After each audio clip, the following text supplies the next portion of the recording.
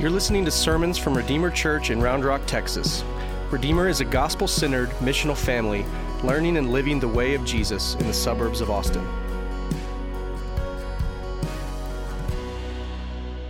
Amen. Well, good morning and welcome to our Sunday gathering. My name is Josh. I'm one of the elders here at Redeemer. And if you're a guest with us, I want to say we're glad that you're here. We hope that you are greeted and welcomed warmly.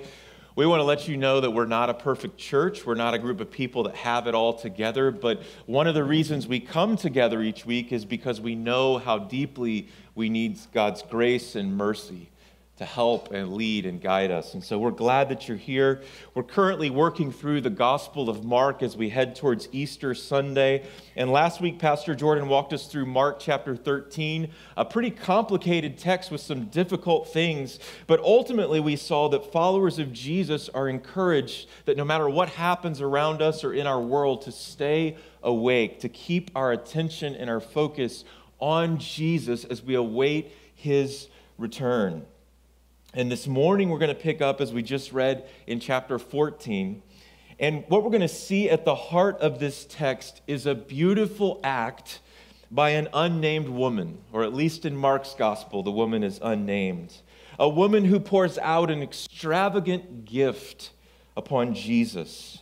And in doing so, she's going to reveal something about Jesus, and at the same time, she's going to expose something about the religious leaders and even some of the very disciples around Jesus. And here's the main idea I want us to get to this morning by the end of our time, is that the beauty of God is most clearly revealed in the suffering of Jesus. The beauty of God is most clearly revealed in the suffering of Jesus. So let's pray, and then we'll walk through the text together. Father, Son, and Holy Spirit, we come to you this morning as people in need of mercy, people in need of forgiveness, people in need of healing and strength, and ultimately people who need to see and behold you. Lord, this morning as we consider this act that you pronounced as a beautiful thing, would you open the eyes of our hearts to see the beauty in this act and ultimately see the beauty in you and in who you are and what you have done in Jesus. Help us, Holy Spirit. Give us focus, give us energy, give us grace. It is in Jesus' name that we pray. Amen. Well, we're going to walk back through and read verses 1 through the first part of verse 3. So back in verse 1. It was now 2 days before the Passover and the feast of unleavened bread. And the chief priests and the scribes were seeking how to arrest him by stealth and kill him. For they said, "Not during the feast, lest there be an uproar from the people." And while he was at Bethany in the house of Simon the leper, he was reclining at the table. Let's pause there. If there were a soundtrack to Mark's gospel, there would be ominous music starting to play in the background. I'm not a musician, but I assume these are some minor chords going on in the background. With every turn now, Mark is telling us in his gospel that the moment of Jesus' passion is nearing.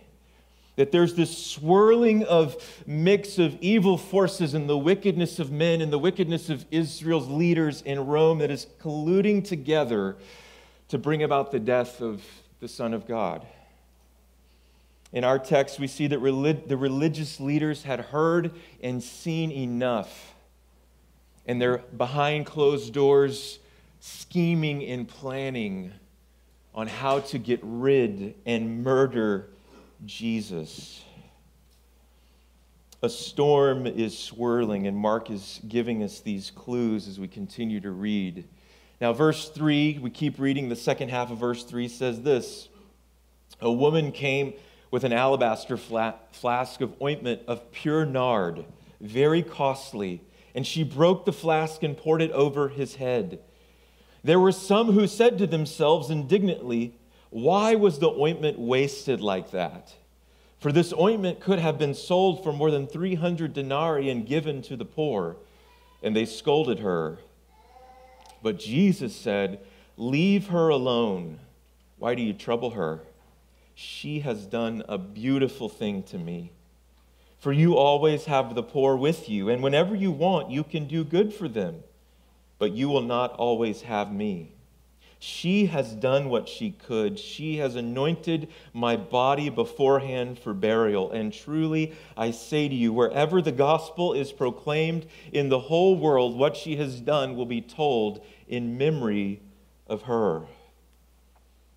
So here we move in verse 3 into a seemingly safe place of Simon the leper's home, where Jesus is, at least we think, amongst friends, amongst close disciples. Simon was perhaps someone Jesus had even healed. Maybe his leprosy was gone now, but he still has the name Simon the leper. We don't get a lot of information other than we know Jesus is reclining at the table, likely eating, enjoying a meal with close friends. And then all of a sudden we see in the text a woman appears. Now, the woman is nameless in the Synoptic Gospels, but in John's Gospel it seems that this woman might be Mary Magdalene. But for the case of our text, Mark leaves her unnamed.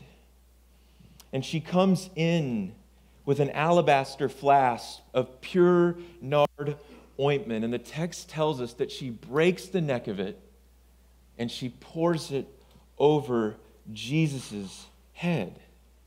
Now, if you're a modern reader, this is not at first glance a beautiful scene, is it? We're kind of like, okay, that's kind of weird. We don't really, if you came into my house and took like some, hair gel or, some burial ointment and poured it over my head, that's kind of offensive. I don't get it, right? It's weird. But Jesus is going to say that she has done a beautiful thing.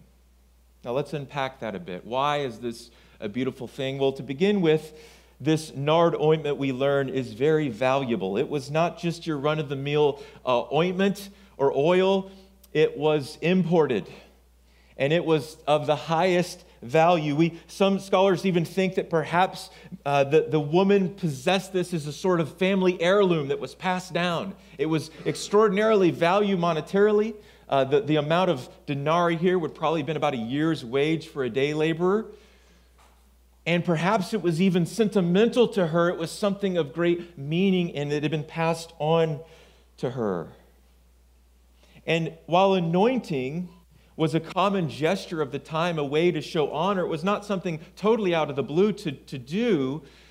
Olive oil or a cheap oil would have been efficient and appropriate. But this woman's gift is extravagant. It's worth more than a year's wages. And no doubt when she comes in and she doesn't just, put a little bit on Jesus' head, she breaks it and pours the whole thing out upon him. No doubt this was an extravagant scene. Now, I wish I knew, I had smelled this, but I haven't before. But you can imagine that this was not only a visual sight to behold, but the smell was filling the room. This kind of ointment would have been used certainly at times for perhaps hair product, but maybe more recognizable, it would have been used to anoint bodies that were dead. It was kind of a smell of both of beauty, but also of death.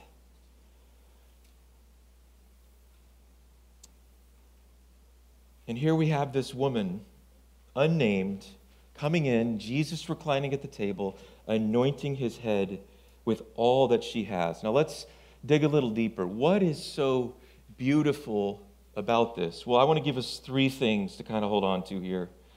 First, I think this act of the woman is a model of adoration. It's a model of adoration for us. What she did, at least by the critical in this room, was an irresponsible act of extravagant worship. The critics in the room are quick to point out that they could have done so much more with this valuable ointment. We could be feeding the poor. They don't even mention the fact that what a sacrifice that this woman who comes in, it doesn't say she was a rich woman. This woman comes in. No, they don't even mention the fact that this was a great sacrifice for her, that it was a cost to herself. You see, this is what she had that was valuable. And in this moment of adoration, she offers it all to Jesus. Now, we don't know how much this woman understands what she's doing. We don't know how spontaneous, how planned. We don't get a lot of insight to that. But we know that this is an extravagant show of affection to Jesus. I love the detail that they give us that she breaks the bottle. What this means, what this is telling us is that, she could have maybe poured a little out and it still would have been, oh, wow, that was pure nard, and you gave a little bit of your pure nard that's worth, thousands of dollars to Jesus. But it says she breaks it, which means that she wasn't holding anything back. That this whole gift was going to be completely emptied upon Jesus. Do you see the adoration? Do you see the affection that is being poured out? He's saying, Jesus, I don't have much, but this is what I have of value, and I'm pouring it all out on you. Imagine having dinner with someone, and I don't know the occasion, but any occasion really, and they bring out a $50,000 bottle of wine. I'm not a big wine person, but I hear there's expensive wines out there. Maybe I don't know if any of you have that, but imagine that you're at dinner and someone brings out a $50,000 bottle of wine. You're like, oh, maybe we're going to get a little taste, and they're going to put it back in the cabinet, and they just hit the head off, and you're like, okay, it's all going down tonight, right? It's all coming out. It's an extravagant gesture to Jesus. One commentator puts it like this: she pours out on him what is most precious to her. The second thing we see of this beautiful act is it was an unlikely anointing. An unlikely anointing. It was incredibly timely in the Gospels that she does this. It's not accidental, by the way. It's part of God's sovereign plan of redemption. But in a sense, this is serving as anointing Jesus as king. Have you ever watched The Crown? Any fans, royal fans in here? Anybody watch The Crown? Okay.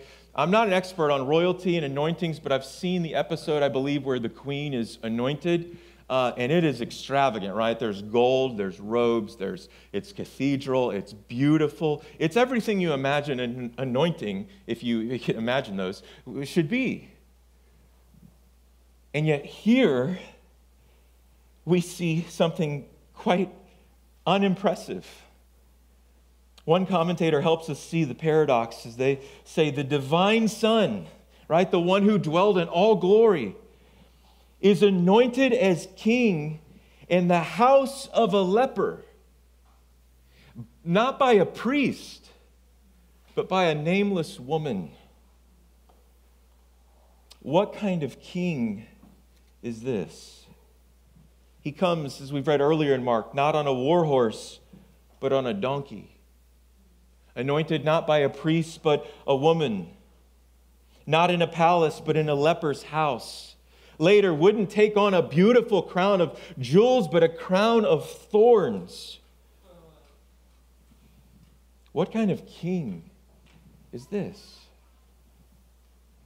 Sometimes I think we need to let the biblical stories just make us pause and say, ask ourselves, what kind of king is this Jesus?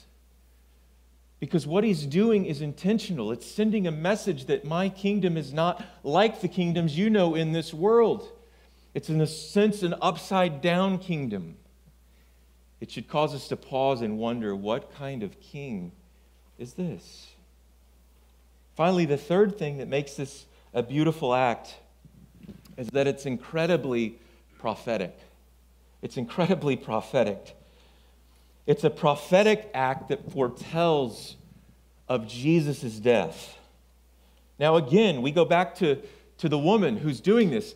We don't know how much she knows. We don't know if she gained, the Holy Spirit gave her insight for this moment, or she's just kind of responding to where her heart. We don't know. But we know that Jesus perceives in her actions that her actions are prophetic.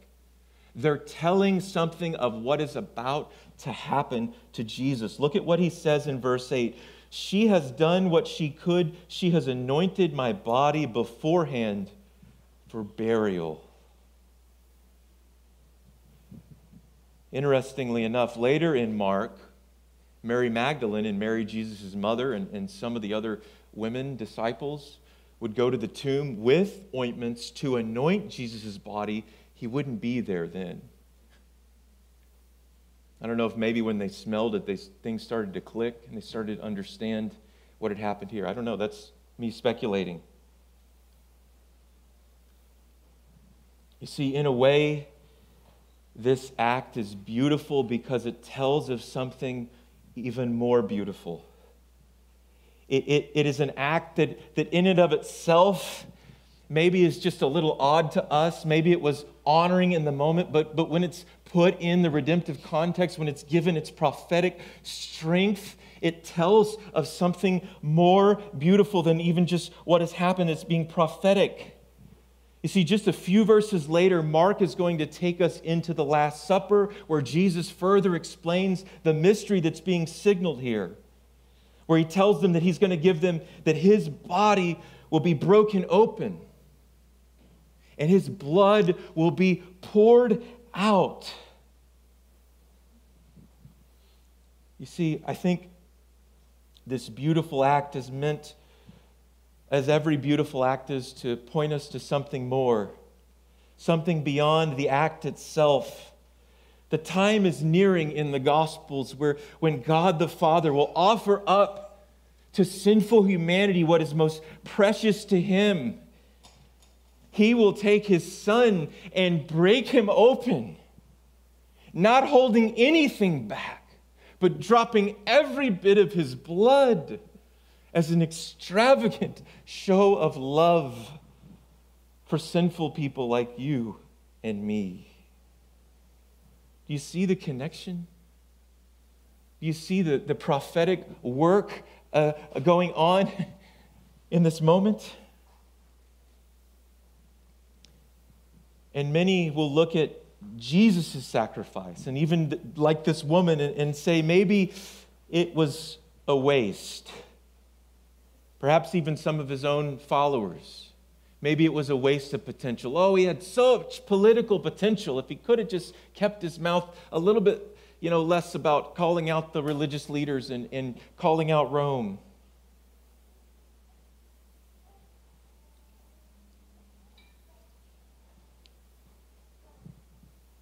Maybe some would look at Jesus as pouring out extravagant love as defiled and foolish.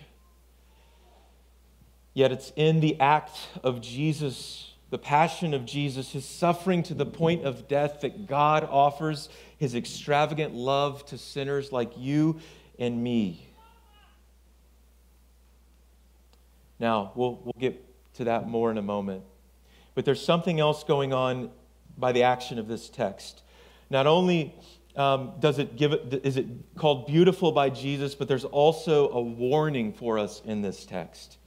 You see, beauty, and when beautiful things happen in the world, not only do they inspire us, which we're going to get to more of how this should lead us to apply in a moment, but they warn us because they have a way of exposing what is ugly in the world. It's no accident that in our text, it's sandwiched, this beautiful thing that Jesus calls it, this act of the woman, is sandwiched between treachery of the religious leaders and treachery of Judas. It's a warning against the leaven of the Pharisees and the voice of Judas the betrayer. And Mark is exposing, not only inspiring us, but exposing the wickedness of the religious leaders. You ever watched one of those documentaries where maybe there's a company or a person or even, sadly, a pastor who the world kind of esteemed and we were maybe impressed with from a distance, and then they kind of have this rise and fall, and all of a sudden you watch the documentary and you're like, oh man, this was ugly. This was nasty. Like, I can't believe it. At one point we would follow that person, or we would want them to lead us, or we would esteem them. Mark, in this beautiful act, is exposing not only beauty, but ugliness. What are the religious leaders doing right now? What are the people in charge and entrusted with the care of God's temple and his beauty and his glory? What are they doing? They're scheming to murder and their hearts had grown so hardened and wicked that when God himself showed up, they thought they were doing a righteous thing in putting him to death. Mark is exposing the ugliness and the hypocrisies of the religious leaders. People whose pride had made them feel so right, so confident, so pure and holy that when the real Jesus shows up challenging their little world, their response is, let's murder him. There's another warning to disciples. A warning that you can get close to Jesus, as close as where you touched and walked with him for years, shared many meals with him, and yet your heart can be miles away. There's a warning for us here in Judas. And we don't talk about Judas a lot. You know, sometimes I think we look at Judas and we oversimplify his character. We kind of say, well, he was just greedy. You know, look at him. He just wanted money. And maybe Judas was just a greedy sucker, and he just, at the first sign of money, would just kind of take whatever bribe. But I think it's probably more complicated than that. I think probably Judas had a longing for God's kingdom, but a misdirected idea of what and how that kingdom would come about. And he's kind of following Jesus, and he's watching him, and he's kind of measuring up Jesus' kingdom with his kingdom, and little disconnects are happening along the way, and maybe Jesus is saying some things that rub him the wrong way and challenge his vision, and it feels like you've kind of hit this point now in the narrative where all of a sudden Judas is like, I'm done. I'm done. What are we doing, Jesus? We're in a leper's house. You're giving away a year's worth of wages. Do you know what we could do with that? Do you know what kind of power we could set up? Do you know what kind of influence we could have? I think at some point Judas realized that Jesus wasn't the king he thought he would be. And we see Judas, which is interesting. You know, sometimes you imagine rebellion as like, okay, Judas, he got into the wrong crowd and he betrayed Jesus by smoking, drinking, and cussing. You know, like he just couldn't stay away from, you know, he couldn't get off 6th Street, you know, whatever it is. Where does Judas run to in his betrayal? He runs to the religious leaders. He runs to the religious leaders. You see, here's the warning, I think, for us in Judas. And let me point this out, too. It doesn't just say, Mark doesn't just say, and Judas scolded the woman. It says, and some scolded the woman. And some became indignant at this act. The way I've seen groups where probably Judas was stirring up some disgruntlement, some contempt towards Jesus. And a few of the disciples who would not betray him, but would still be tempted to look down upon him and say, oh yeah, that's right, Judas, we could have used this money for the poor. What is he thinking? And here's the warning. 1, don't be Judas. But 2, there's a little voice of Judas in all of us that's nitpicking. That's when there's extravagant grace or worship poured out, that's prone to be the skeptic and just kind of say, well, they don't really have their theology right, or they could really do that. Like, just there's just kind of this little subtle contempt for Jesus and his grace and the kind of upside down kingdom that he's bringing that religious pride can fuel in all of us.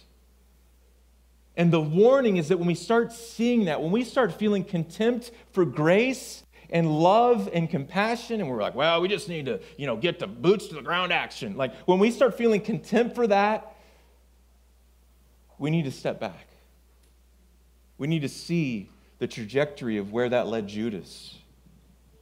We need to hear what Jesus says about this extravagant act and cling back to him. Because here's the thing, Jesus, all of us are going to be tempted to give our loyalty to someone else, and especially when our vision of what things should be is challenged by what Jesus' vision for what should be is. So there's a warning in this passage. But ultimately, I think this beautiful act is meant to inspire us I think it's meant, like we said earlier, to be a model of adoration. Have you ever watched a movie or heard a story of, maybe a real life story or even a fictional story of something that just moved you internally, where you thought, man, I want to have a purpose like that. I want to do something beautiful like that. I remember watching the movie Into the Spear. Anybody seen the movie Into the Spear? Read the book Into the Spear? And I won't go into great detail, but it's about a group of missionaries essentially that choose, rather than to fight, because they had guns, to fight the tribe they were witnessing to, they were being attacked, they made the decision to give their life up and die so that this tribe could hear the gospel. Literally, this tribe got to see the gospel played out before them in their sacrifice. And you see something like that, and it awakens in your heart a deeper longing to say, that's what I was made for. That's who I am at the core of my identity. I was made for sacrificial love. And this action of the woman points to the ultimate act of sacrificial love that Jesus gave. You see, church family, God wants to awaken in us, to inspire in us, not just sentimentality, not just feelings, but an inner affection that leads to outward conformity, to outward imitation of Christ. God initiates. He pours out himself completely. He covers our sin and our shame. He breathes new life into our spiritual deadness. He promises to never leave us and to one day raise us, to put us completely back together again. And what does God want from us? What does he desire of us? I think Romans 12 helps us out there. I'm not going to quote it completely, but essentially Paul says in Romans 12, by the mercies of God, present your bodies as a living sacrifice. And what does he go on to do in Romans chapter 12? He goes to talk about loving one another, loving each other in the body. Here's the connection. God wants our hearts, as we look at Jesus in his suffering, to be so moved and stirred that we see too that the way of the kingdom, the way of Jesus, is the way of the cross. That the beauty of God is most revealed in the suffering of Jesus. And when we look upon the cross, we look upon the passion of Christ, and we meditate on it, and we adore it, it awakens something in us that says, we too want to go be with him. We too want to pour out our lives, not because we're trying to atone for ourselves or we're trying to make this religious checklist, but because we've looked upon him and found him beautiful. He has done a beautiful thing.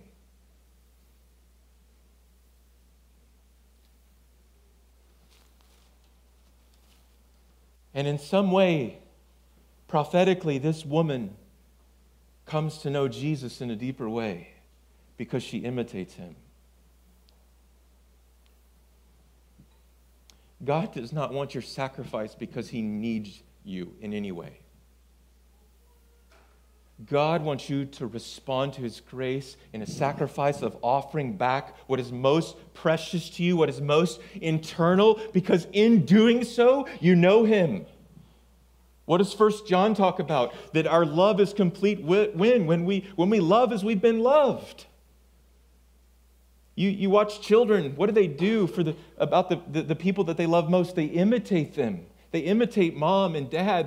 They imitate they're out doing Steph Curry three-pointers because they see how great he is, right? You go watch kids basketball. It's ruined it. No, I'm just kidding. It's great. Our calling and our response is a sacrifice that imitates Jesus, not out of compulsion, not out of trying to atone, but out of our hearts have been taken, and there is life. The secret has been revealed. The mystery has been unfolded. That life comes through death. It's not the ways of this world as perhaps Judas saw it to be, or maybe the disciples were tempted to see, but it's through the way of the cross. It's in the laying down of life that we find our life.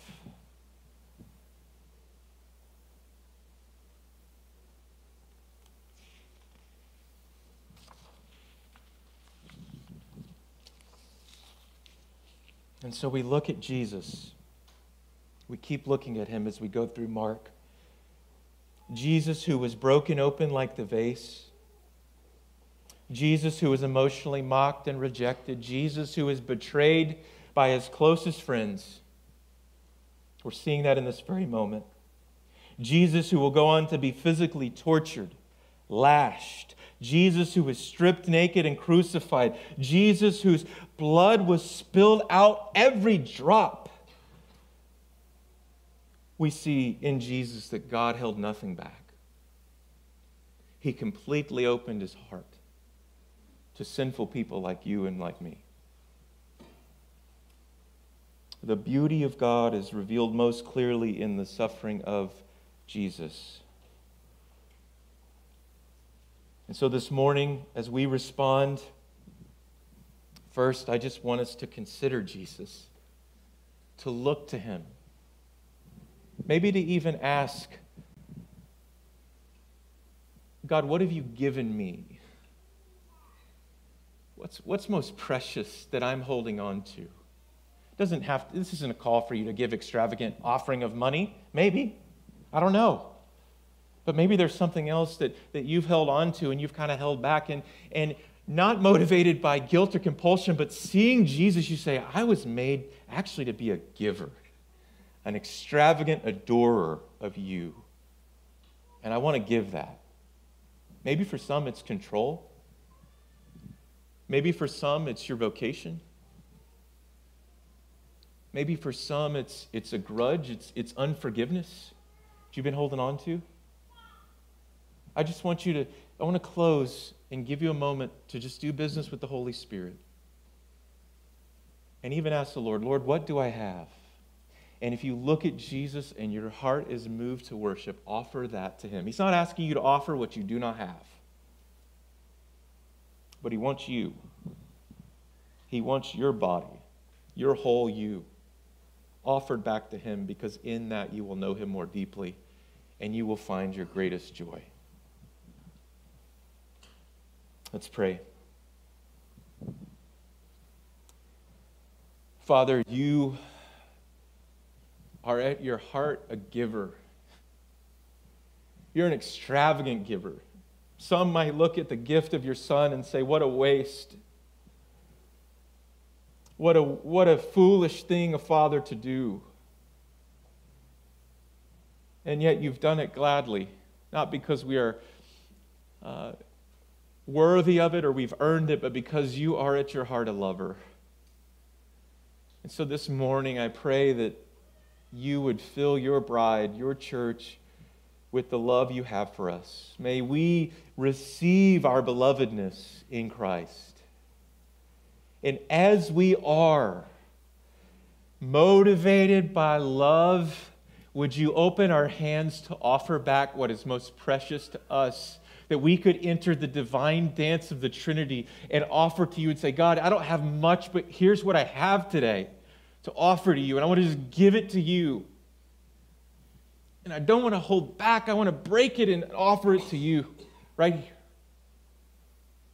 Holy Spirit, would you lead your people to adore you, to respond with their bodies as a spiritual act of worship. It's in Jesus' name that we pray. Amen. Thanks for listening. If you are looking for info, find our website at redeemerrr.org or download the Redeemer Round Rock app from the Android or iOS App Store.